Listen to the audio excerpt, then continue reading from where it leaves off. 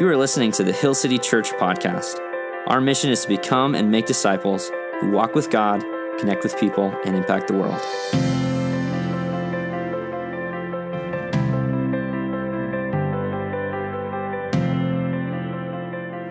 Good morning. As Josh said, my name is Cheryl, and I'm one of the volunteers here at Hill City.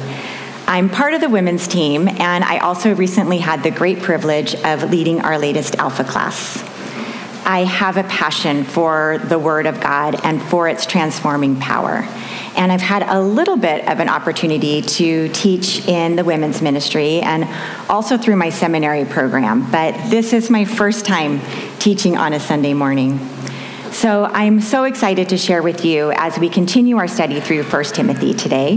We're going to be in 1 Timothy 4, 6 through 10. If you want to open there, we'll get there in just a couple of minutes. But I'm very grateful that Josh let me teach on this particular passage because although it has some excellent and important truths, there's nothing controversial at all about it. Don't worry, though. In addition to some sports, nutrition, and maybe just a little bit of Disney, we are going to learn some important truths from Paul's first letter to Timothy today. Before we get started, I want to help us set up for the metaphor that Paul's going to use in this passage. And it's also the metaphor that we're going to use as we unpack it together. Paul uses this idea of physical training to help us understand spiritual training. Now, athletic metaphors were very common in Paul's time, and many philosophers would use this kind of metaphor in their moral teaching on how to become a good person. But Paul's going to borrow this same metaphor and use it to tell Timothy not how to become a good person, but how to become a good servant. So for many of you, this metaphor will be very easy to understand. I know in our church we have a lot of athletes, right? You guys are out there running in the foothills every morning, tracking your progress on the Garmin, or maybe you're in the gym lifting weights or doing CrossFit or whatever athletes do.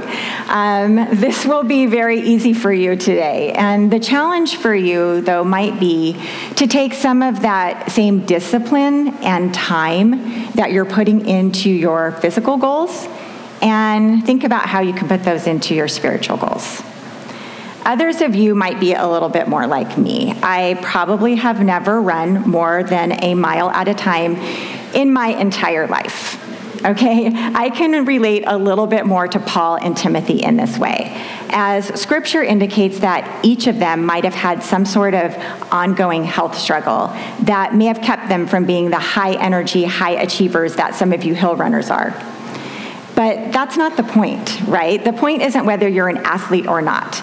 The point is that we can all relate to how the body works. And we all know that it takes time and intention to become an elite athlete. So let's open up the scripture and see what Paul has to say about this spiritual training program. We're going to start in verse 6. Paul says to Timothy, "If you put these things before the brothers, you will be a good servant of Christ Jesus." So this is step one in Paul's spiritual training program. Identify your spiritual goals. Paul is saying to Timothy, if you keep up your training, you will reach your goal. We all have all kinds of goals, right? We might have financial goals or career goals, or maybe you have relationship goals or family goals. But what about spiritual goals? Have you ever thought about what your spiritual goals are? If you're a follower of Christ, Paul says that at least one of your goals is to become a good servant. Let me explain. If you remember where we are in this letter, Paul has been writing to Timothy because he wants Timothy to keep the church in Ephesus as a pillar of truth. There have been some false teachers infiltrating the church, and they've been compromising the true gospel. So Paul says here, if you put these things before the believers, that is exposing the false doctrine and teaching the true gospel, you are going to be aligned with your goal of being a good servant of Jesus. So the word servant there, it's the Greek word diakonos, and Josh mentioned this word a couple of weeks ago. It's where we get our word deacon from, which is a service role in some churches, but it's also just a Greek word for servant. And in another one of our verses today, we're going to look at the verb form of that as well, diakoneo, which simply means to serve. So we can see that in this passage, everything that Paul's talking about in this section relates to what it takes to become a good servant of Jesus. So why do we need spiritual training goals anyway? You guys probably know that athletes don't just train randomly, right? I have a 16-year-old son, and he's a cross-country runner, and he's been training all summer for the upcoming cross-country season in the fall. I have seen his workout plan, and I can tell you that there's absolutely nothing random about it.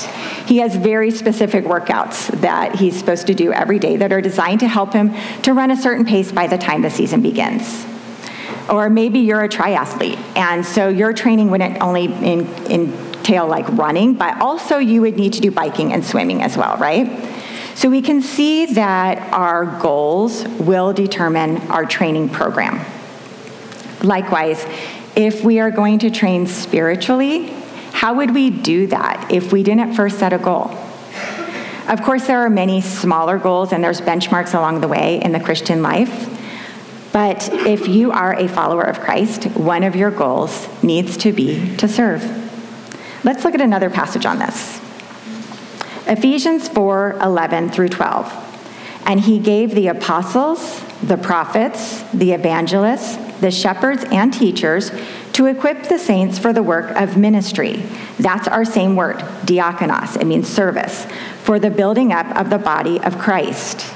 Here we see that the goal of church leaders is actually to equip the saints. That's you, and that's me.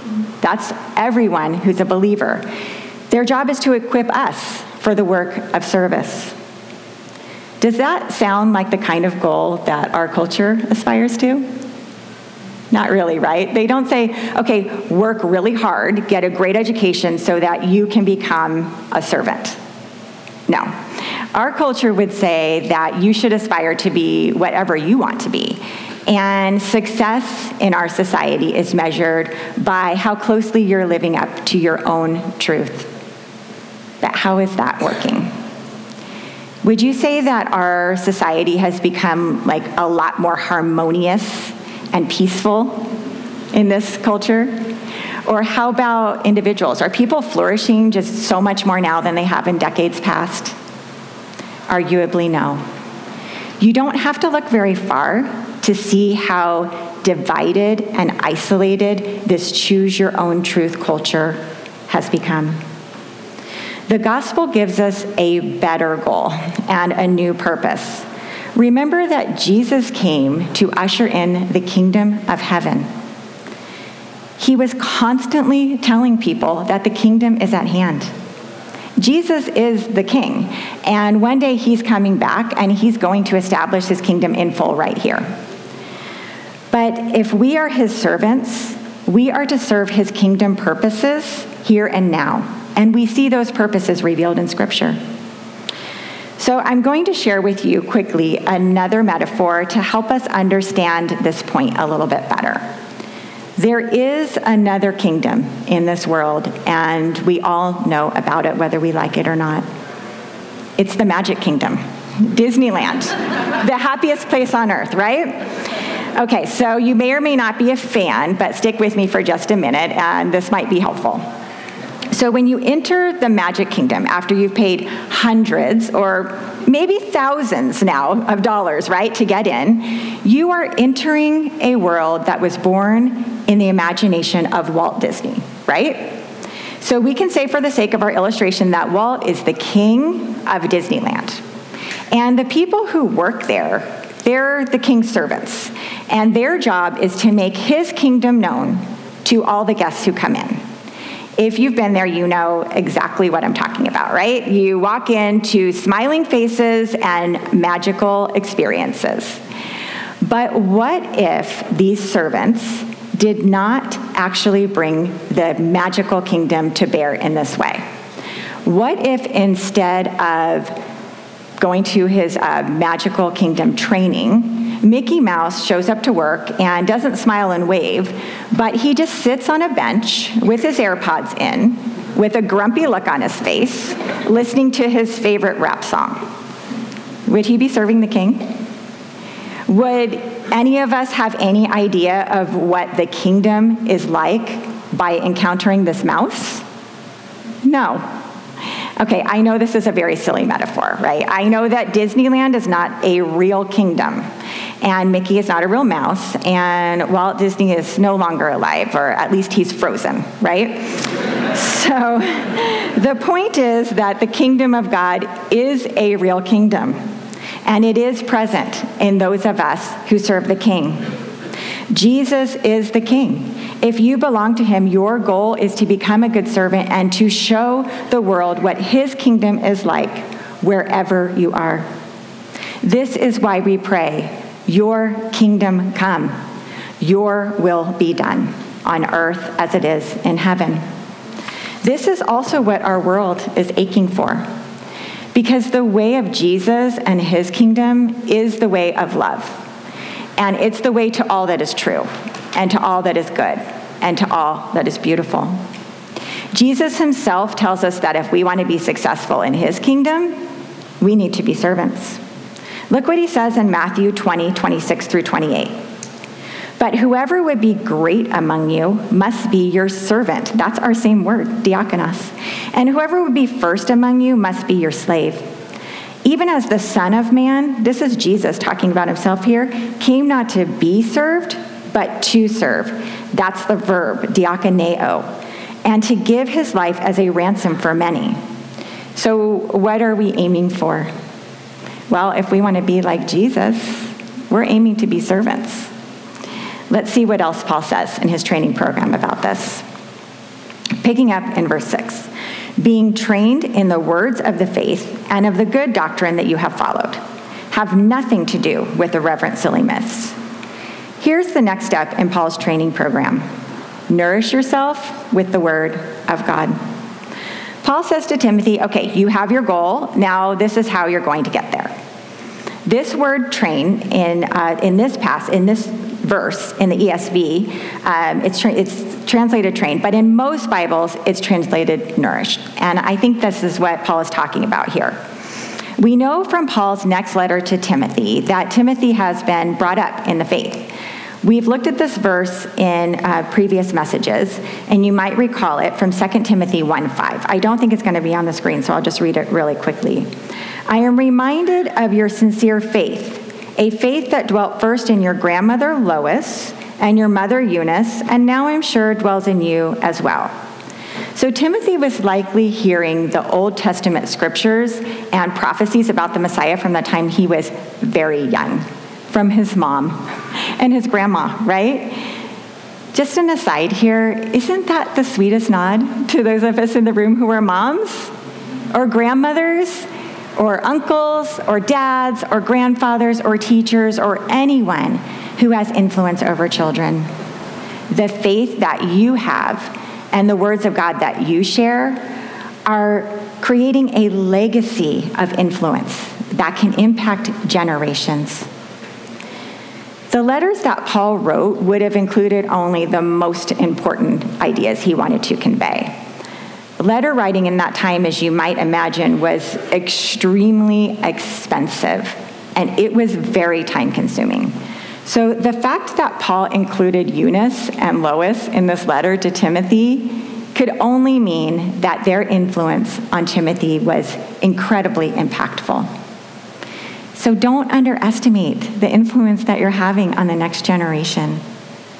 Okay, let's get back to Timothy. So he has been nourished in the word, and it says here in the good doctrine that he has followed. Do you remember Josh's message from the very beginning of this series about how to make sure you're following good teaching? Well, that's what Paul's talking about. We need to be careful about the doctrine or the teaching that we're following. Timothy didn't just listen to a couple of Paul's podcasts, right? He traveled with Paul for years on missionary journeys. He had heard Paul preach time and time again. and he saw Paul's life up close. That is a very good diet, a very solid doctrine. So let me ask you athletes in the room another question. When you're training, are you eating only once a week? No, right? I know a little bit about this because the budding athlete in our house is eating us out of house and home. And I know you parents of athletes can relate to that. It takes a lot of nourishment to train well, right? So Timothy was getting this nourishment, and all of this solid teaching was helping him to become a good servant. But there's another kind of doctrine too, right? It's the kind that Paul's been talking about in his letter. We might say instead of good doctrine, it's bad doctrine or diseased doctrine. And what does Paul say about that here in verse 7? He says have nothing to do with it. He doesn't say make sure you're getting in some good teaching while you're listening to all that other messed up stuff over there. No. He says absolutely have nothing to do with it. So if we go back to Paul's athletic training metaphor, say you're an athlete and you want to run a marathon and you have a goal maybe in running a marathon in under 3 hours. I hear this is a thing. And so you look up a training program online, and it would probably give you some very specific workouts. And it would probably give you some nutrition goals as well, right? Eat a certain amount of protein and carbs and fats. And it might give you a warning. Stay away from the junk food, right? The week before your race, are you going to be just loading up on McDonald's and Guru donuts? No. You're going to stick with the solid nutrition that's going to help you be stronger and faster and more energized. So with spiritual training, if we're going to become good servants, we need to stick with good, solid teaching and the Word of God. We're not going to allow ourselves to get thrown off course by mixing in some other teaching that's going to confuse us with our goal. So what are you nourishing yourself with? I know many of us are listening to teachers or reading news stories that might be giving us a mix of Christianity with cultural priorities, or maybe moralistic ideas that are more political than biblical. Or maybe you're binge watching too many Netflix series that are actually forming your ideas of what the good life is supposed to be like. We need to change our diets, friends. This isn't to say that you can't ever read the news or watch TV, but we do need to make sure that we're getting a steady diet of good, solid teaching on the Word of God. So I have some simple steps for us to make sure we're being nourished. If you're new to the church, or maybe you've been at church for a while, but you haven't been cracking open that Bible, you might want to start in the Gospels, Matthew, Mark, Luke, and John. This is where you're going to read about the life of Jesus, and you're going to learn about what life in his kingdom is supposed to look like. Or maybe you've been reading your Bible for a while, so your next step might be to expand your reading of Scripture to make sure you're covering the breadth of Scripture. Don't be afraid of the Old Testament. You've probably heard people say that it's not a good idea to read the Bible cover to cover, or that's not how it's meant to be read. But from personal experience, I honestly can't think of a better way to make sure that you're not missing a single word of the text. When I first read the Bible from Genesis to Revelation all the way through a few years ago, it took me about 2 years. But honestly, it was one of the most fruitful times that I had in Scripture as I saw God bring his word to life every day. There are, of course, also Bible reading plans you can find online if you don't want to spend a month in Leviticus. They will break them down for you. There's Bible in a Year reading programs as well. And since it's July, if you start now, you're 6 months ahead for 2024. So that's just a tip. All right. If you've done all of that and you're on a good, solid diet, maybe your next step is to be a Eunice or a Lois or a Paul. You can nourish someone else with the Word of God. You don't have to be a Bible scholar, and you don't have to know everything about Scripture. You can lead a life group or just disciple one other person. And all you have to do is open the Bible and see what God has to say. Okay, so we have a goal and we have nourishment. And what's next? So Paul says, rather, train yourself for godliness.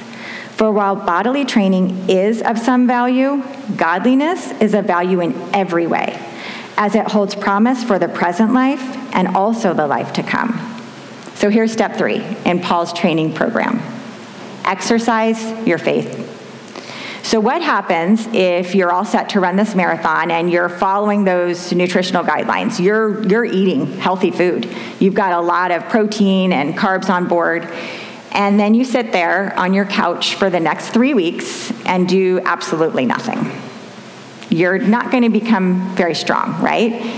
You're probably actually going to be stuffed and sluggish. Well, it's the same with spiritual nourishment. Some of us are stuffed and sluggish believers. Now, the nourishment that we get from Scripture is crucial. We cannot skip that step. But it's not the end of our training. The word Paul uses in this verse for train is the Greek word gymnazo, and it's where we get our word gymnasium from. It implies some effort, right? There's something for us to do here. Some of you are hitting the gym every day, but are you hitting the spiritual gym? We need to exercise our faith. If we're going to be godly people, we're going to need to do godly things. Paul tells us in Galatians that if we live by the Spirit, we need to keep in step with the Spirit. The Holy Spirit is working inside of us, but we need to cooperate with him. Later in our passage, Paul is going to use the words toil and strive to describe this kind of training. Do those sound like passive words? No. Those are very active words. Of course, I want to be very clear here. We're not talking about earning God's love, and we're not talking about earning salvation. God loves you, and he loves me before we do anything at all. And salvation is, as we know, a free gift from him. So we're talking specifically here about once we have put our faith in Christ and we do have eternal life in him, we're talking about training in godliness. We're talking about becoming the kind of people that serve his purposes. So what does godliness look like? Well, it looks a lot like obedience. I know we do not like that word at all, but look at what Jesus says at the end of the Sermon on the Mount, which is his teaching on what life in the kingdom is like. Matthew 7:24 says, "Everyone then who hears these words of mine and does them will be like a wise man who built his house on the rock." But remember what else he says. He says that those who don't do them, they're fools. Their house is going to come crashing down. You see, nourishment in the word is not enough to make us good servants. If we are wise and want to build our house on the rock, we need to follow Jesus' teaching. We need to exercise our faith. I love the story that I read this week about a Dutch man named Joe Schoenbrood. Last year, Joe officially became the fastest runner over age 70 when he completed a marathon in just 2 hours and 54 minutes. This is incredible, right? But what I love most about Joe's story is his training story. See, Joe did not even start running at all until he was 36. He went to the doctor, and his doctor told him he has high cholesterol and he better start working out. So Joe bought himself some running shoes, and he put one foot in front of the other, and he started running. And he kept running. And eventually Joe became a really good runner, obviously. But you know what made him a good runner? Consistency. The slow, steady progress of years of faithful running eventually brought Joe to a world record. And this is discipleship. The steady faithfulness of years of small steps of obedience eventually yields the fruit of Christ-likeness in our lives. Paul says that bodily training is of some value. The body is important, right? We all know that exercise is good for us. But godliness is of value in every way because it holds promise for this life and the life to come. We talked about this earlier, but if you're a believer, you are already a part of God's kingdom, here and now. You have a mission and a purpose. You are not saved so that you can sit around and wait for heaven. We are to serve the purposes of God in this life. So how do we exercise our faith? Well, James, the brother of Jesus, speaks very clearly to this in James 1:22. And I'm going to be reading this from the NIV because it flows a little smoother. Do not merely listen to the word and so deceive yourselves. Do what it says. So to exercise our faith, we are simply going to do what the word says. I have really been challenged in this area as I've been preparing this message. I have to be honest with you, and the months before that. How many of you can relate to this? You hear a great teaching, or you read a great passage of scripture, and then you go about your day and do absolutely nothing different. Maybe you hear an inspiring teaching on fasting, and you're just so pumped up about it. Or you read a passage where Jesus talks about forgiving your enemies, and your heart's just so warmed by that. But then you do nothing different, right? You don't fast, or you don't forgive. Me too. I've done this many times. But this is not how we grow. We need to take the simple steps of obedience whenever we read the word or hear a teaching that reflects the Bible's values. So let's get practical. How can we exercise our faith? Well, if you're a newer believer or you're just starting to think about your spiritual goals, maybe your first step is to prioritize your spiritual life. Maybe for you, just coming to church every week or joining a life group would be a great step, because the Bible is clear that we are to gather together regularly because we need encouragement and we need nourishment in our faith. If you've been a Christian for a while, maybe your next step is to take those simple steps of obedience whenever you read the word. Instead of reading about prayer, pray.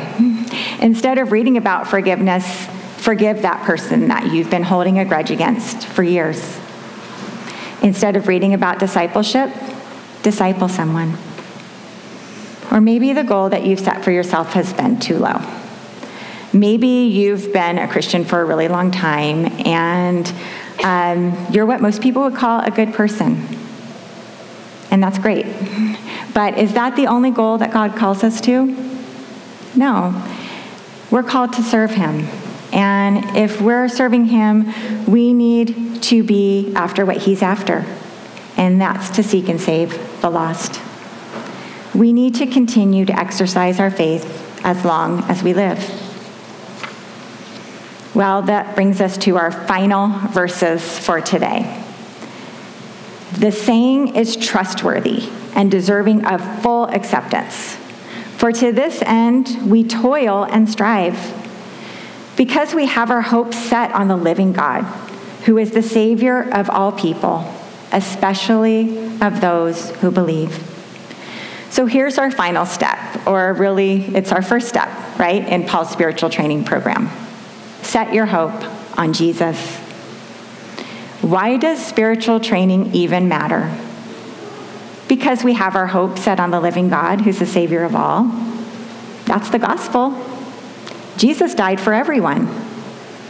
But if you look at the rest of that verse, it says, especially of those who believe. It's kind of confusing language. But what Paul is saying here is that Jesus died for everyone, yes, but he's only the Savior if you believe that. So let me ask you this. Do you believe? that Jesus died for your sins? I want you to know that if you're here today and you're not sure if you've taken that step to actually follow Christ, you can do that today. You can just pray and ask him to forgive you of your sins and to lead your life. And then start to follow him. That's what it means to believe. And so those of us who have put our trust in Jesus, we have hope in him.